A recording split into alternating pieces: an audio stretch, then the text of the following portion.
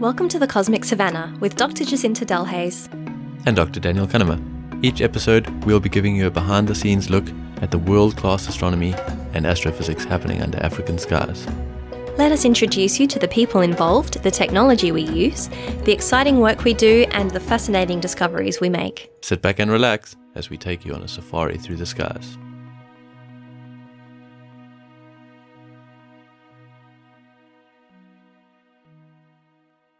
Hello, welcome to episode 17. Hello.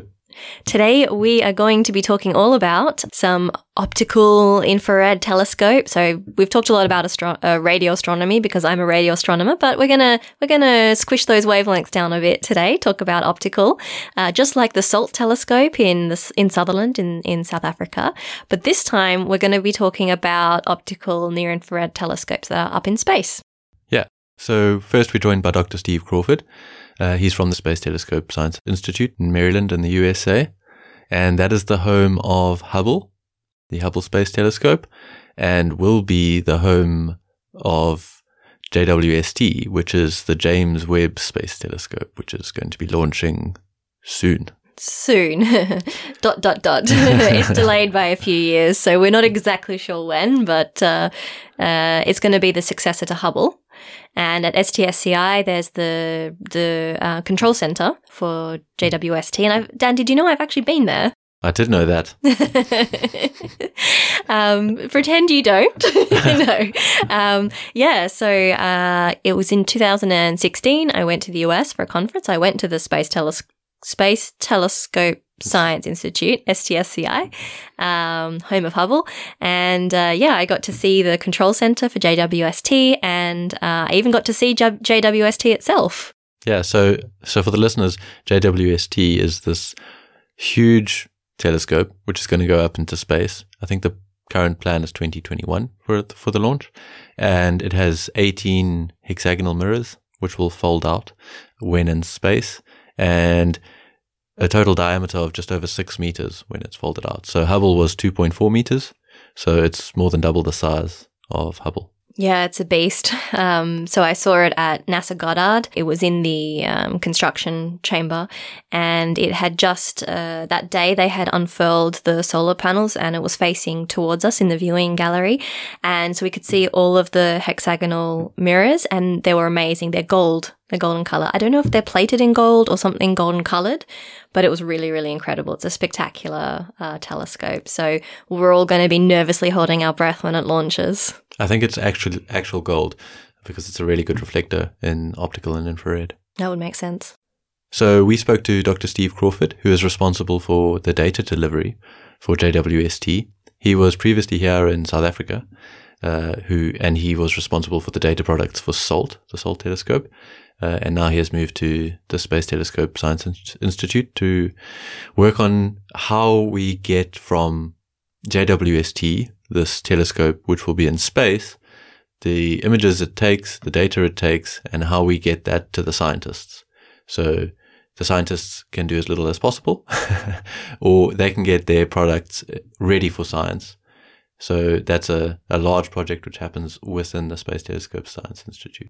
Yeah, and then we're going to speak to Professor Jayan English from the University of Manitoba in Canada, and she's going to tell us about, once we've got the data, once we've done the science, how we then get that to you, to the public, and how we can visualize the data and the images so that you get to see it. Because if there's no eyepiece to Hubble or JWST. You can't look through it. And even if you did, you wouldn't see these beautiful pictures that we see in beautiful books and online.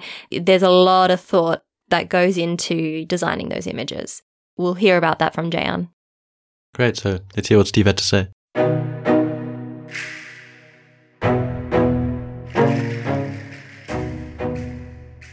Today we're joined by Dr. Steve Crawford, who is joining us all the way from the USA, Maryland, and the Space Telescope Institute.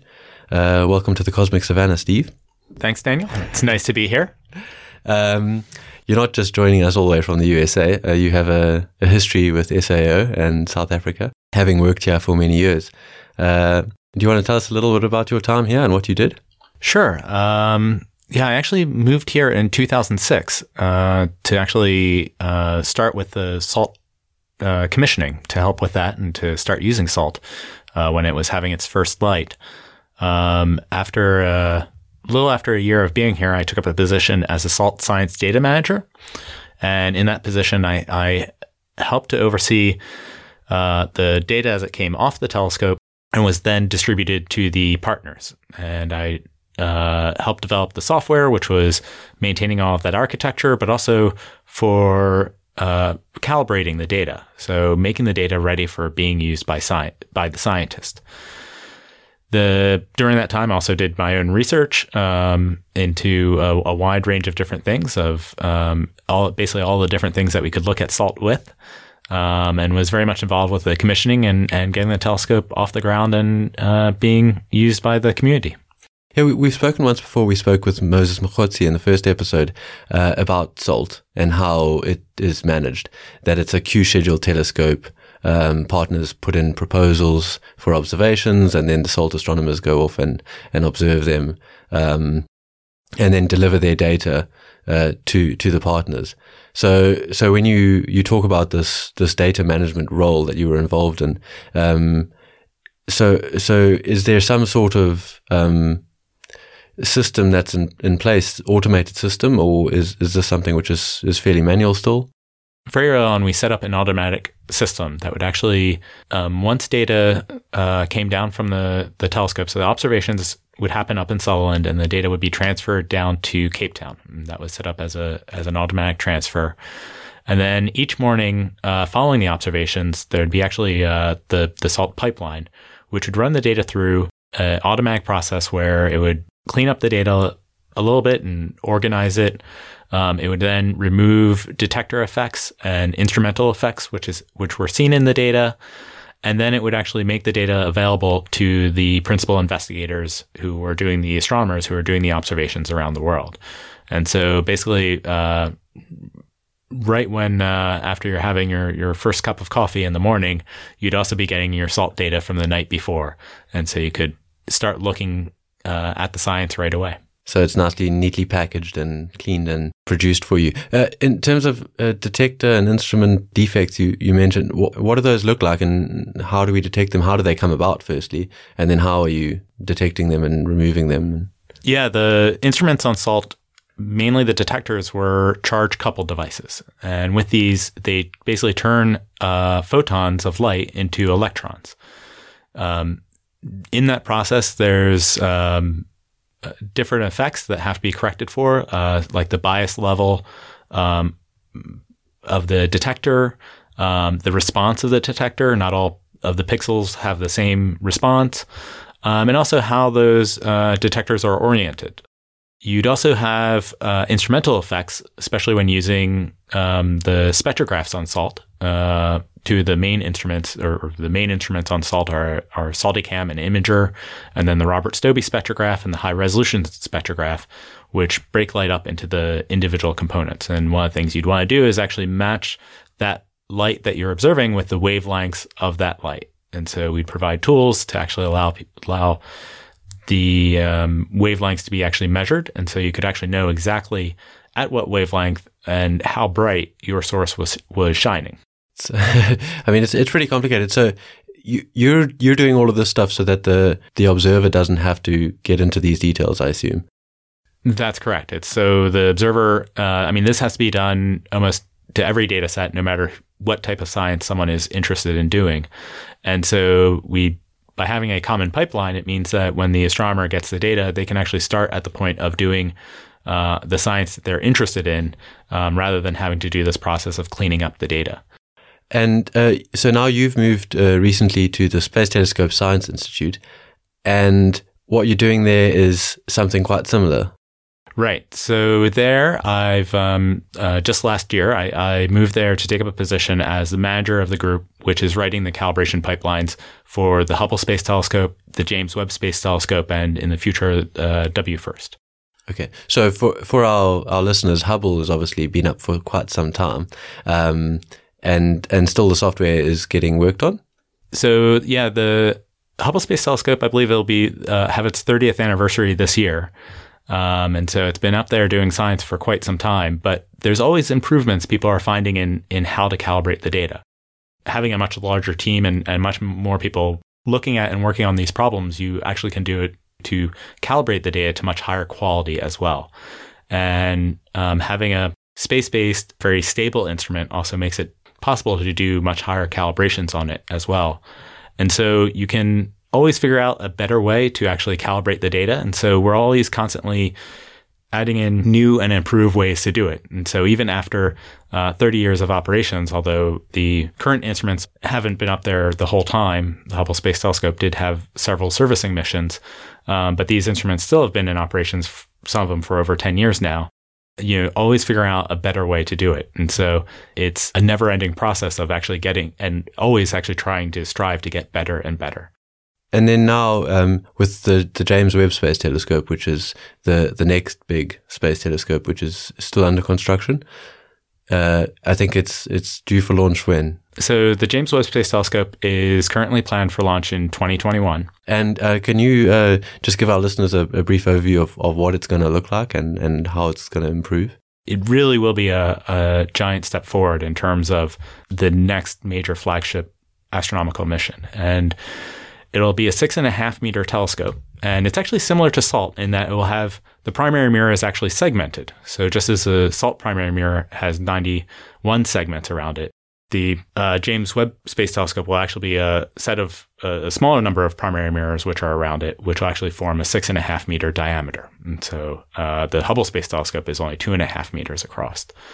The other aspect is it will be optimized for infrared observations. And so it'll be actually looking at longer wavelengths than optical light. And so the telescope is actually designed to be cooled to very, very low temperatures. So it can be very, very sensitive at these long wavelengths. One of the very early science drivers for JWST is actually observing the first galaxies. And because these objects the light from these objects have been shifted redward due to the expansion of the universe, their light is appearing mainly in the infrared. And so the hope is actually looking at this, being able to very sensitively observe infrared observations, will be able to actually capture what galaxies were like very, very early on in the universe. And JWST is obviously another space telescope, but it's, unlike Hubble, is not going to be sitting in a low Earth orbit, which means we're not going to be able to service it or make any changes once it's up there. Correct. This is one of the reasons it is actually very important to get it right the first time. And the telescope will actually be launched out to what's called L2, which is a Lagrange point, which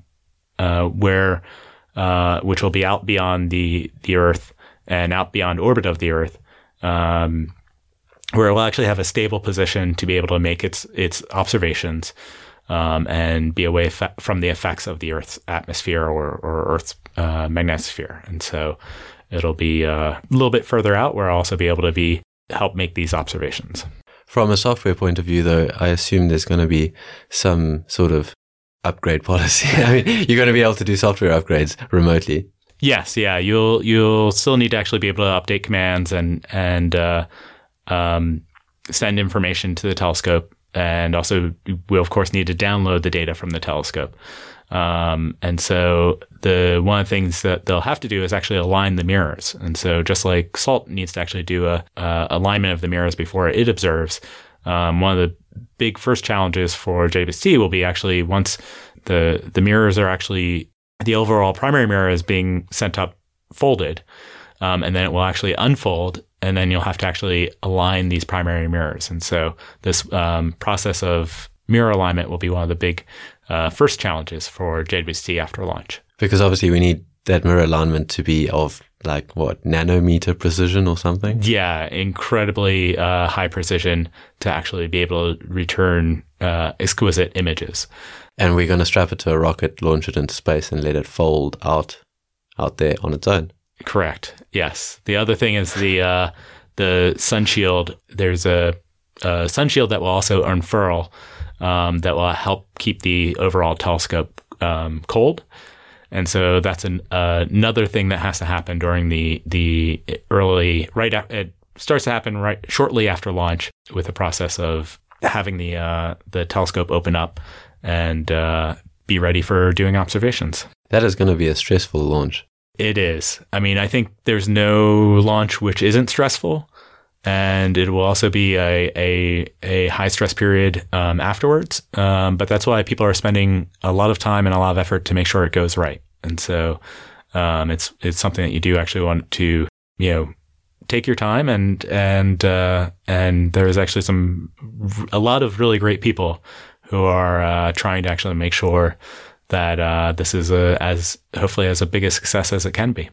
And then back to the data, which we started talking about, your involvement with SALT. So SALT was delivering package data to the partners. What is the policy with Hubble and then JWST in terms of data packages? Are you guys doing a similar sort of reduction first and then delivering it to the whoever's doing the observation? Yeah, it's actually, much of the reductions done by the Space Telescope Science Institute was an inspiration for what we do here at SALT. We actually based some of our early software after software that they initially developed. And also this process and this policy of actually delivering calibrated products. Space Telescope was really one of the first places to actually do this. And they have been actually delivering high quality delivered products, calibrated products for their instruments for a very long time. But it is actually very similar to the same process that we go through here at SALT, where data is delivered to the headquarters. In this case, it's transmitted down from the telescopes to the ground stations and then sent on to the Space Telescope Institute in Baltimore, Maryland. And there, the pipelines will actually process the data. They'll make both uncalibrated data available to the community, and as well as calibrated data products as well, including combining together multiple different images to make even deeper images, removing all of these instrumental effects. And actually, just like the SALT data product and the HST product, they're available to the investigators who initially proposed the observations initially. They have a time period where they have exclusive access to that data set. But then it becomes public and available for anyone to the world to actually do science that they're interested in doing with it. And that's been one of the really big successes with the Hubble Space Telescope, is making their data archive public to astronomers all over the world to actually use. And that data, the two things are that, for example, the Hubble Space Telescope has a open skies policy, so anyone in the world can apply to use it. But also all of the data is open access. And so once it actually becomes available to the public, anyone in the world can also actually use it to do their science that they're interested in. And JWST is going to follow the same policy? Yep. JWST will have the same policy where hopefully, really the idea of getting the ideas and the proposals from and the best ideas from around the world, so that anyone, can have a great idea for how to actually use a telescope. And we certainly hope to see some proposals from South Africa and around Africa to use the telescope. And then to get those best ideas and use the telescope, when you have something which is this unique of a resource, you really want the best ideas and the best science to be done. And then to make the data available so that, people can actually think of things that you never even would have first thought to look at the data, to actually go and take a look with it. And it also makes science more reproducible, because people can actually verify for themselves the results of others. And so I think it's once again, it's been a long time policy at Space Telescope. And I think it really helps the flagship missions of the Institute really produce the best science. You mentioned at the beginning that some of your research that you did when you were back here in South Africa working for SALT. Do you still manage to maintain any research time in your current role? I still do a bit of research, not quite as much as I used to, but I still have a couple of projects ongoing, some with collaborators still here in South Africa, particularly looking at active galactic nuclei and trying to measure their masses.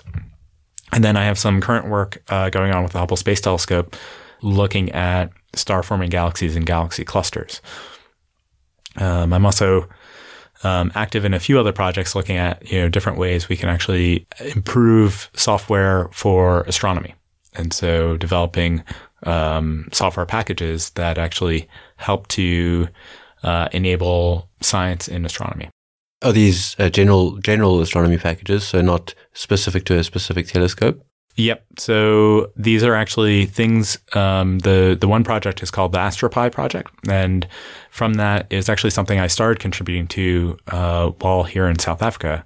But it's to develop a common library in the Python programming language for astronomy. And from this, we have several affiliated packages that we've developed so that people can take these tools and then build their own, build upon them. And so it's kind of taking this idea of building on top of the shoulders of others. And so the AstroPi projects provide some basic tools for reading and writing data, for some cosmology and statistics. And then from these, you can build slightly more general tools for data reduction or spectroscopic analysis. And then from these, you can then build the tools that you actually write your paper with. And so it can be actually a very productive relationship of making it more easy to do science.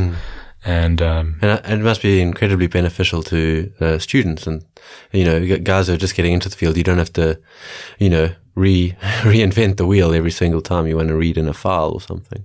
Right. I mean, it's something that hopefully helps everyone out of not having to reinvent the wheel. And it's developed completely in the open.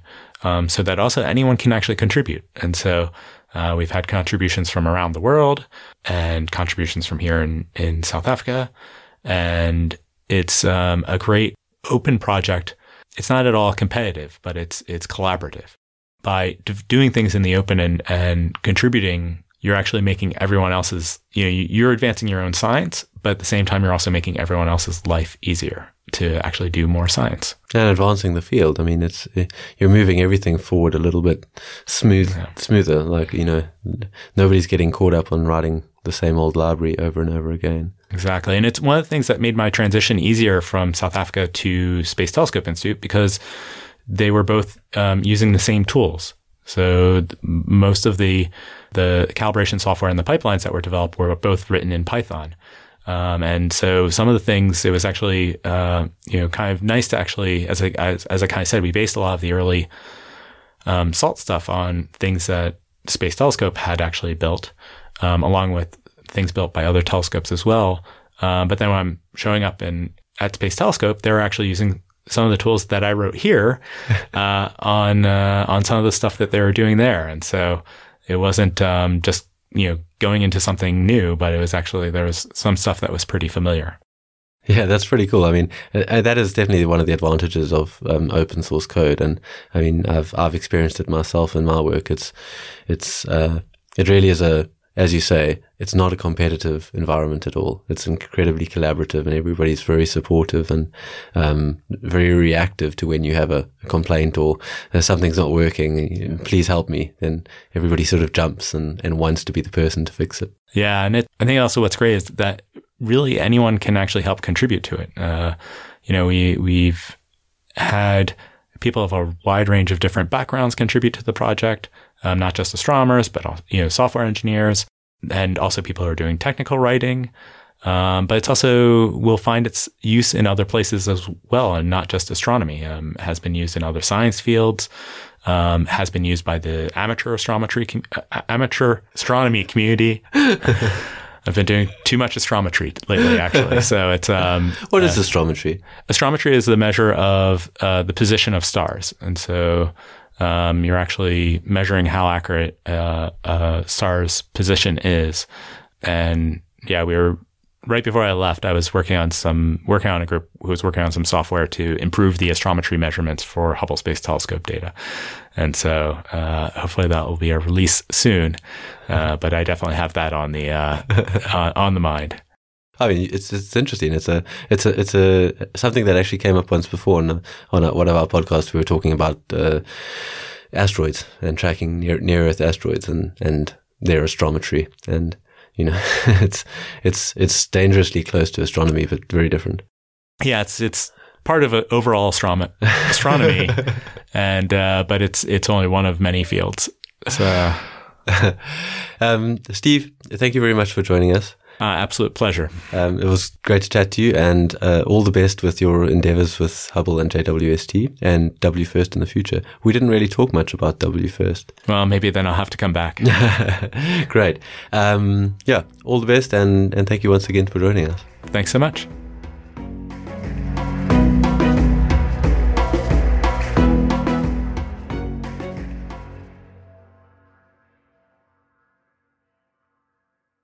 Actually, I didn't realize Steve had worked on AstroPi.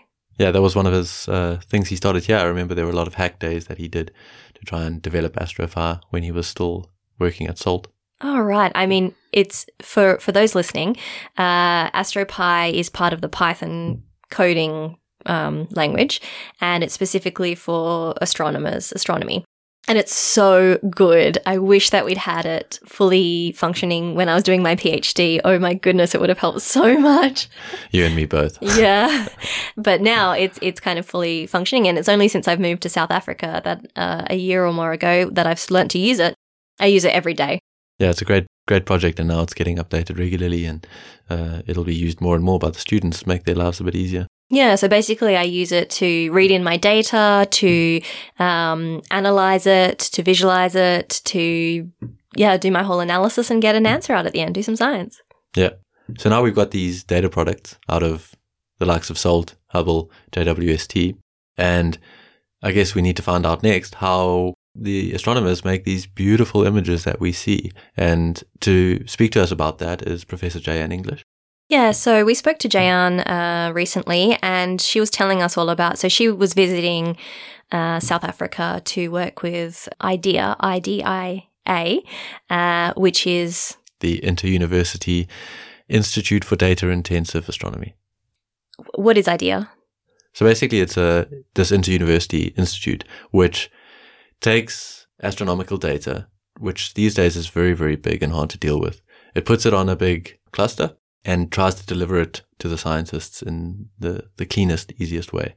So rather than the scientists having to download to their individual laptops all of the data they need to analyze it, you can just log on to IDEA through a portal and work directly on this big cluster on your data. Everything's at your disposal. They also have the IDEA Visualization Lab attached to that, which helps in creating beautiful visualizations of your data, which is not just for public consumption or for fun, but actually a great way to explore your data and try and understand what's really going on. Yeah, and I'm just about to work with the IDEA staff to put our data into it and examine it like that, which I'm really excited about. It's a wonderful institute, and they're doing some really wonderful work. Yeah, so Jayan was working with them on their visualization, and because she is an expert in the intersection of art and science and how to translate them to each other, and how both are really essential for communicating and bringing astronomy to all of us. So Jayan is an artist. She has a degree in art. She also has a degree in physics and a PhD in astrophysics. So she's very well rounded and great for this role. So she spoke to us about a supernova remnant, where a massive star has gotten to the end of its life. It's died in a big supernova explosion, and what's remaining after that is what Jayan is looking at. And she's also using that and other data products to make some of the beautiful images that we've seen coming from Hubble and other telescopes. So let's hear from Jayan.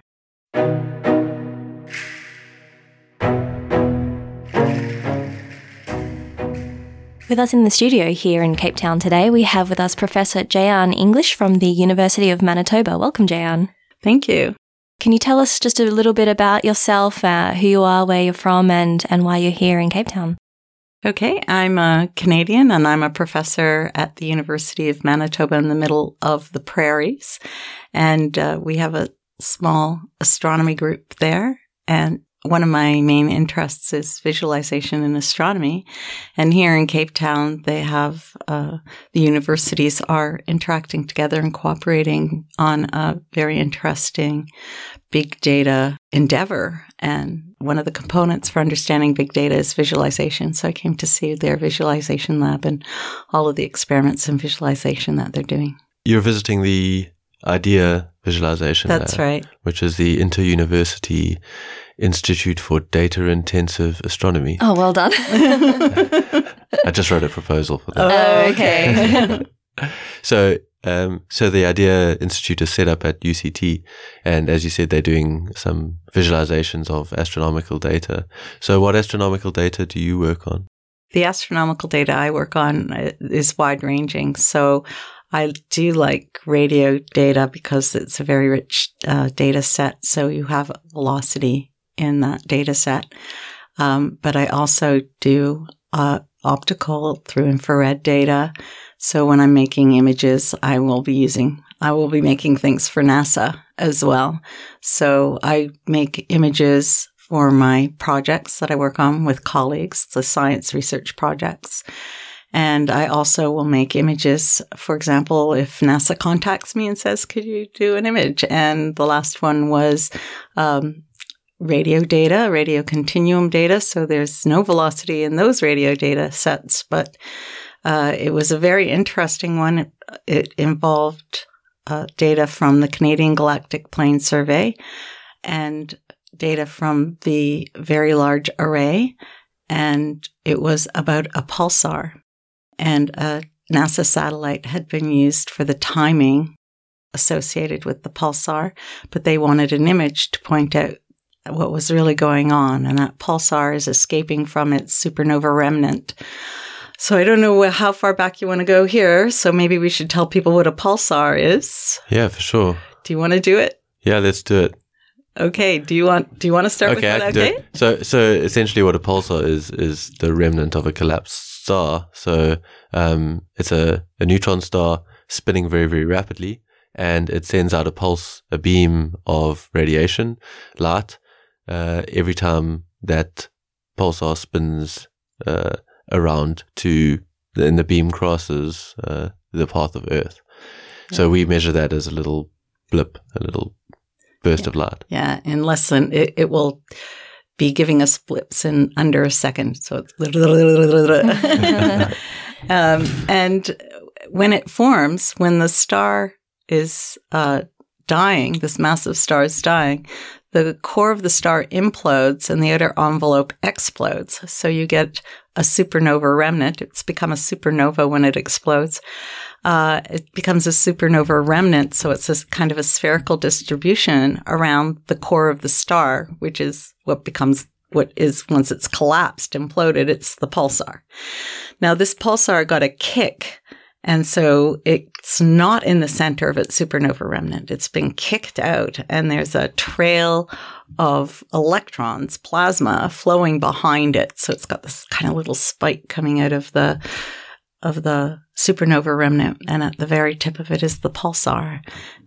So the supernova remnant is like this cloud of expanding gas around where the supernova exploded. Well, it's think of instead of a cloud like a cloud in the sky, it's more like a shell.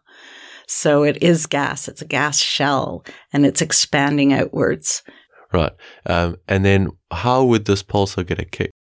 Yes, that's the mystery. So it can be, for some reason, that explosion can be asymmetric. So it's not sitting in exactly empty space, but there's the interstellar medium surrounding it. So the explosion can be somewhat non-uniform, not the same in all directions.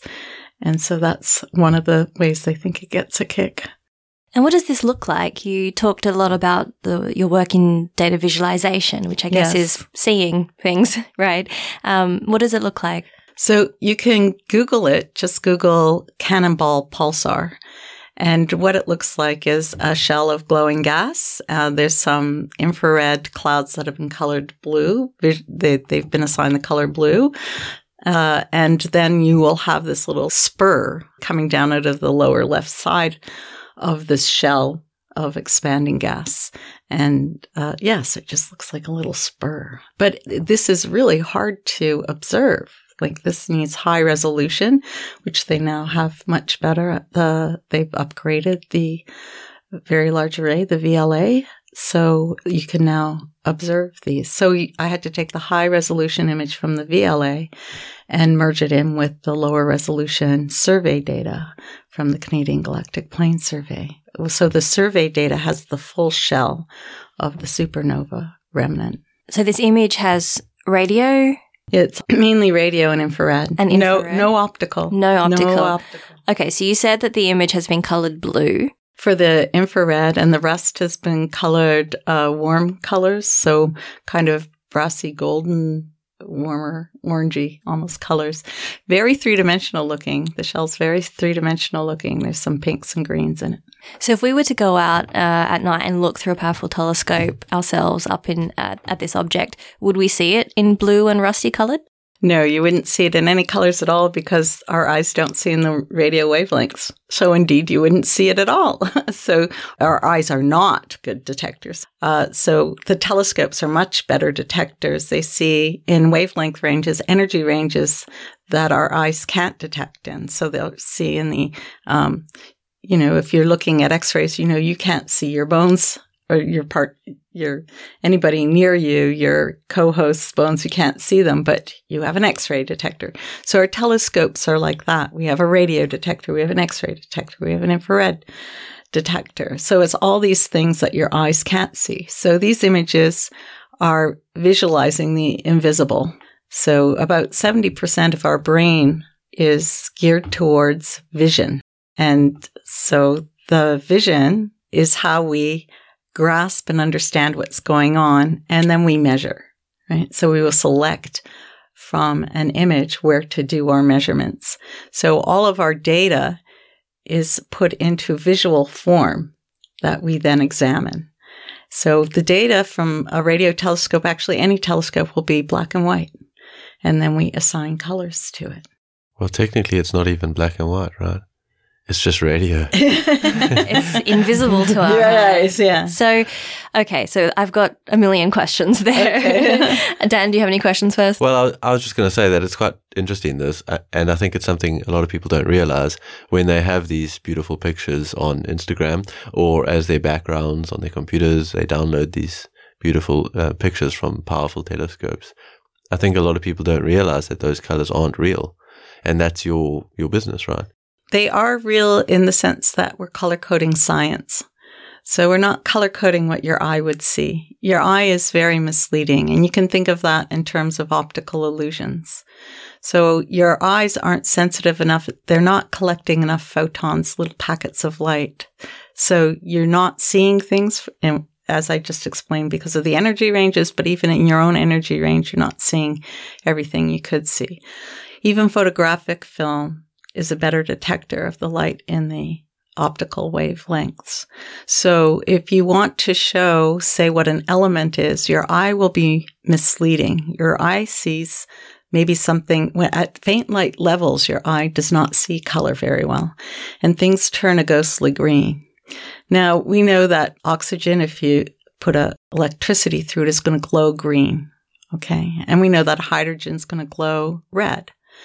Now, we can have a lot of hydrogen, but your eye's going to see it as ghostly green. So you're going to think it's oxygen when it's really hydrogen. So we make our measurements and we know what's there. And then we want to say, well, what's there? Not what your eye would mislead you to think is there, but what is really there. So the colors are real in the sense that they're encoding the scientific, physical information. So in the visible band, we can see from red to blue. And everything in between. And red is of longer wavelength, blue is of shorter wavelength.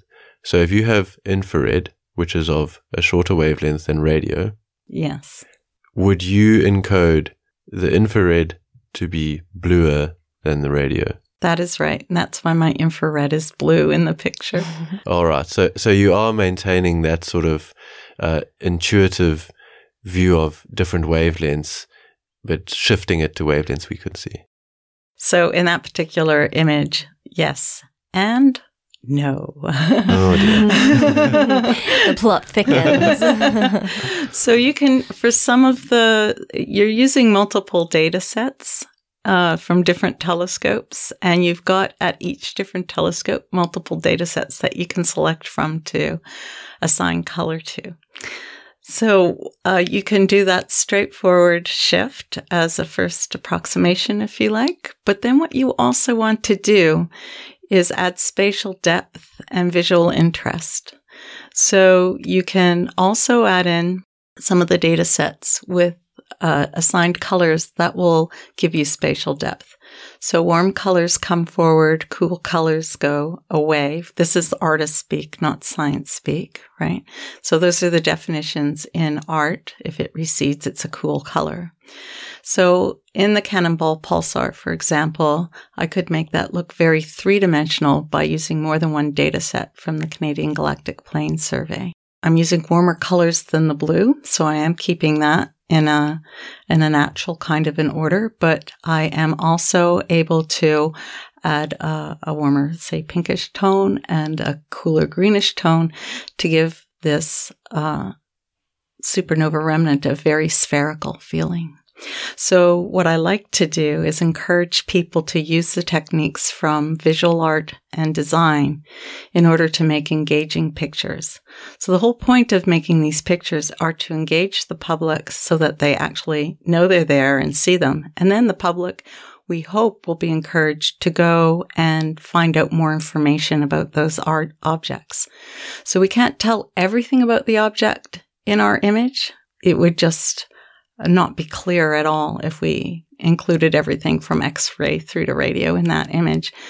You would not even notice the pulsar, probably. So it's kind of an illustration in a way. An illustration in the sense that even a photograph here, if I took a picture out here at SAO, I'm taking a picture of Jacaranda in front of a beautiful white dome.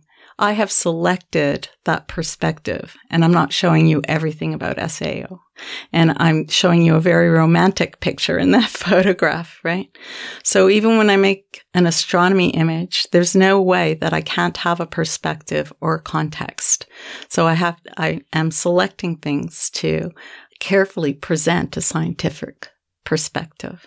And I think your interpretation, well, it's definitely hit the mark, because it was one of the reasons why I became an astronomer. As I told you yesterday, I have a book called Magnificent Universe, which a friend gave me when I was 14. And it's full of beautiful pictures from the Hubble telescope and other telescopes, with gorgeous planetary nebula, supernova remnants like you were talking about before, galaxies and planets and everything.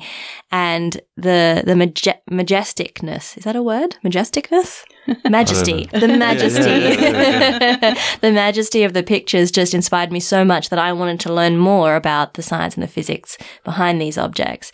And then I became an astronomer. Yeah. And you kindly signed my book for me yesterday. One of those pictures was a planetary nebula, I think. Yes, it is. Yeah. Yes, that you the and Ring your Nebula. Which one? Ring Nebula, right? That you and your Hubble Heritage team created. Now, I, as a young person, always thought that these were what you would actually see with your eye if you could see things as faint as that it was in true colour. But now you're explaining that it's not and why. So what would you say to someone who says that the picture is therefore not true? Your eye is so misleading, your eye does not see the truth. And then the question is, what is truth? That's right. So for the pictures that I'm actually talking about are ones that are made by professional astronomers. So for us, our truth is the scientific truth, not the religious truth, not the philosophical truth, but what we have actually discovered. We're trying to put forward, okay, I measured this gas here and it's very hot, right?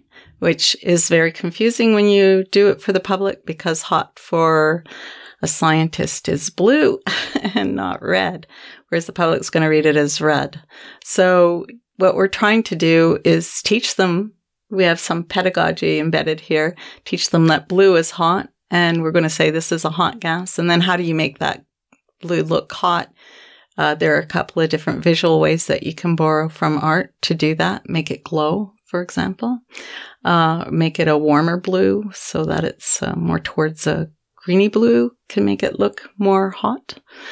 And so you want to get the message across that I've discovered hot gas closer to the dying star in the center of that planetary nebula, and cooler gas further out, and make that a dull red further out.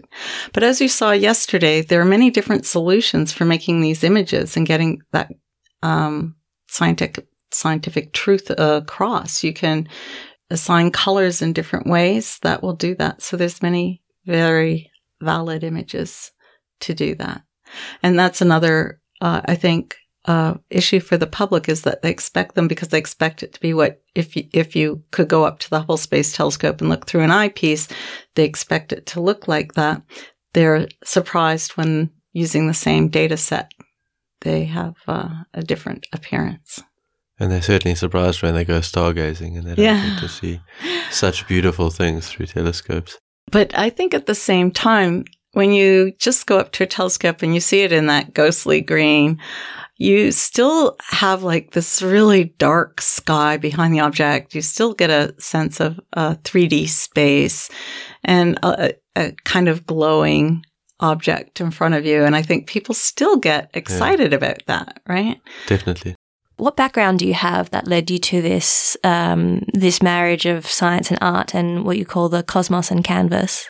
My first completed degree was in fine arts, visual arts. So I went to the Ontario College of Art and Design University. That's what it's called now. It was the Ontario College of Art.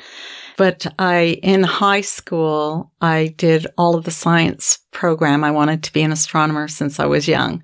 So I did, 3 maths and physics and chemistry. I managed to avoid biology. But at the same time, I had a scholarship for art on the weekends. I would go down and learn how to life draw and so on. So my interest was science, but my heritage is art. So my father was a landscape painter. My aunt painted people. And so I did a lot of art since I was very young. In your opinion, what's the importance of what you do, of making these images, of engaging the public with the beauty of astronomy?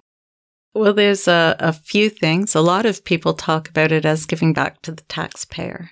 So they can't read a professional paper, right? So you give back to them by producing these images. And they're very curious, and it's great to engage with people. But on a broader philosophical level, it's almost like we're creating everybody's belief system. So most people don't believe in a flat earth. And where does that come from? That comes from contemporarily, that comes from scientists, right? So people have an understanding that there are black holes, that they exist. And where does that come from? That comes from scientists. And so we're creating a belief system in a way. So it's dissemination of knowledge, but that knowledge then leads to what people actually believe about the universe. How many people are doing this kind of work? There are hardly any jobs for this, if that's what you're asking. Yeah. So in terms of jobs, that's always been about a handful, but people are absorbing it into their own practice. For myself, I'll be working on a project. I'll be part of a big consortium. We've got a nice press release coming out, I hope, in November. Our team has discovered that the magnetic fields in galaxies are kind of coming in and out of the galaxy. It's kind of interweaving out into space, up away from the plane, from the disk of the galaxy, but also towards and away from us. And so this is called a magnetic field reversal, and this hasn't been seen before. Now you try and make magnetic field images. That's a real challenge. But we have this image. So it's an image that's created as a team. All of these are done as a team. And so instead of having a job where you go and you make these images, instead, if you're embedded in a group, you can be working with the group to produce images and then present them to press officers who will then disseminate them. So the Cannonball Pulsar was one that was requested, and they did not send it out to an illustrator at NASA. They said, who can make this image that's like in this paper? And they said, oh, well, Jan, she used to work for you. And they say, okay, can you make the image? So I'm a prof at a university, and I just volunteered to make the image for NASA. Yeah, I was going to say, it's quite interesting that NASA doesn't do this in-house. I would have expected them to, and it's pretty cool that you're on speed dial. Yeah. You're not on Instagram with all your pretty pictures? No. So when I send it to a press officer and they agree to do a press release, they put it on Instagram, they put it on Facebook, they put it everywhere. The Cannonball Pulsar, I think, had 1.5 million hits the last time that I asked. The place to go to is Astronomy Picture of the Day for astronomy pictures. If you're really into them, there's a new picture every day, and that's as encouraging as the book that was given to you when you were 14. So sometimes my pictures make it there, sometimes they don't, but at my website, there'll be a link to a Google page with my pictures. I was going to say, the Astronomy Picture of the Day is quite an accolade if you can get one on there. Yeah. How many do you have? When I was on the Hubble Heritage team, for that team, I was there for 2 years coordinating. Every single one was on Astronomy Picture of the Day. Oh, my gosh. Wow. You must be the record holder. No. But that's for the team, and the team won awards and stuff too. And then I would say half of mine are on APOD. They have a hard time with radio astronomy images. So some of them, I guess this is the other thing is sometimes, when we've talked about the supernova remnant, and that's a spherical object, and the public really understands that. But sometimes I really get tired of doing the understandable, comprehensible objects, and I want to do the mysterious things, like all the gas in the middle of the Milky Way's plane. You've got, if you think of the Milky Way as an edge-on disk, you can think of it as a hamburger bun with a slice in the middle. And the Canadian Galactic Plane Survey imaged the slice through the middle, all the gas there. It's very abstract and gorgeous, but, that's not very comprehensible. So they don't put it up on APOD. What is the Hubble Heritage Team? Oh, yes. So the Hubble Heritage Team was started around 1998.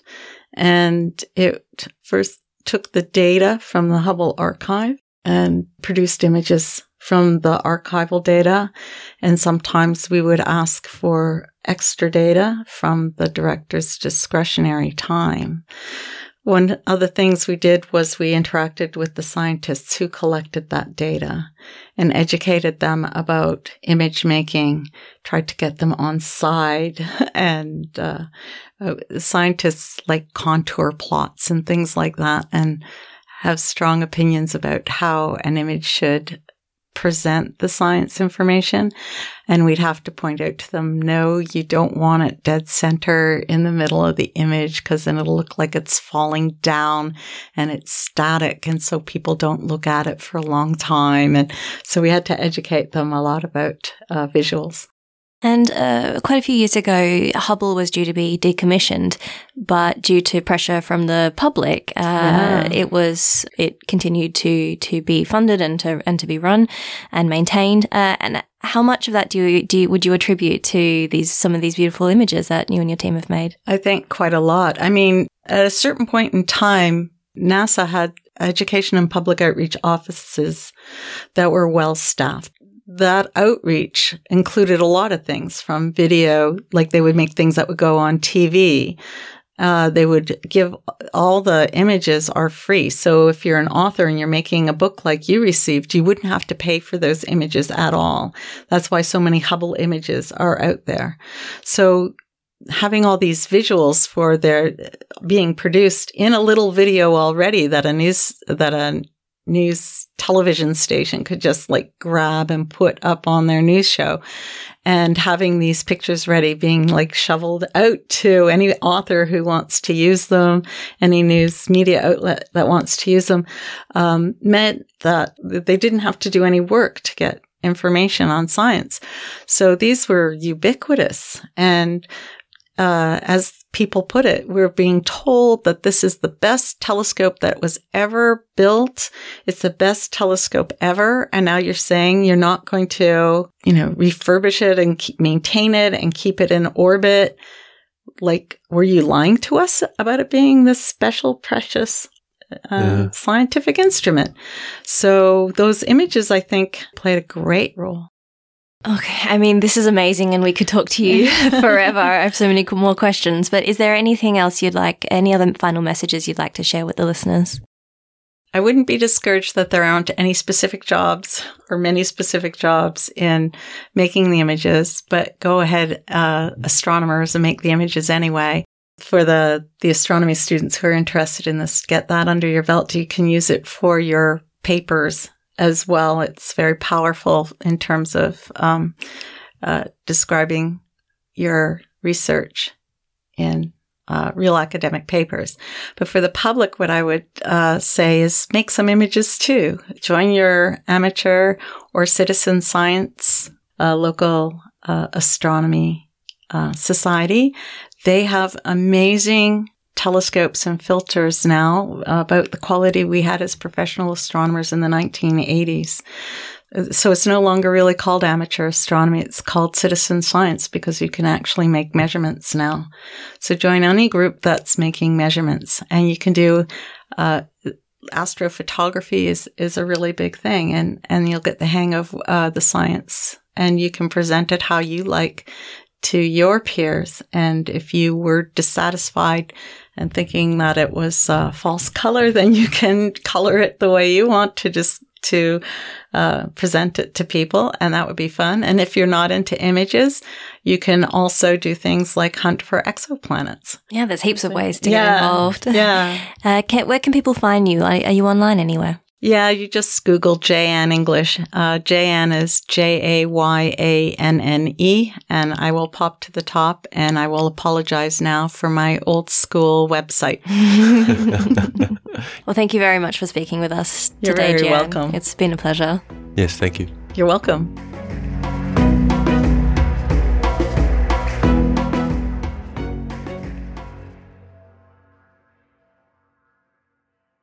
Great. So it was wonderful to hear from Jayanne, and I think to hear about how we actually get to these beautiful images we see. It's a long process, right? So there's all of the data processing that has to happen.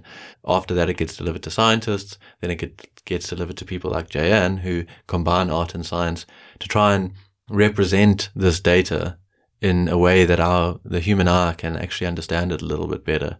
And I think it was really nice to hear that it's not just about painting it pretty colors.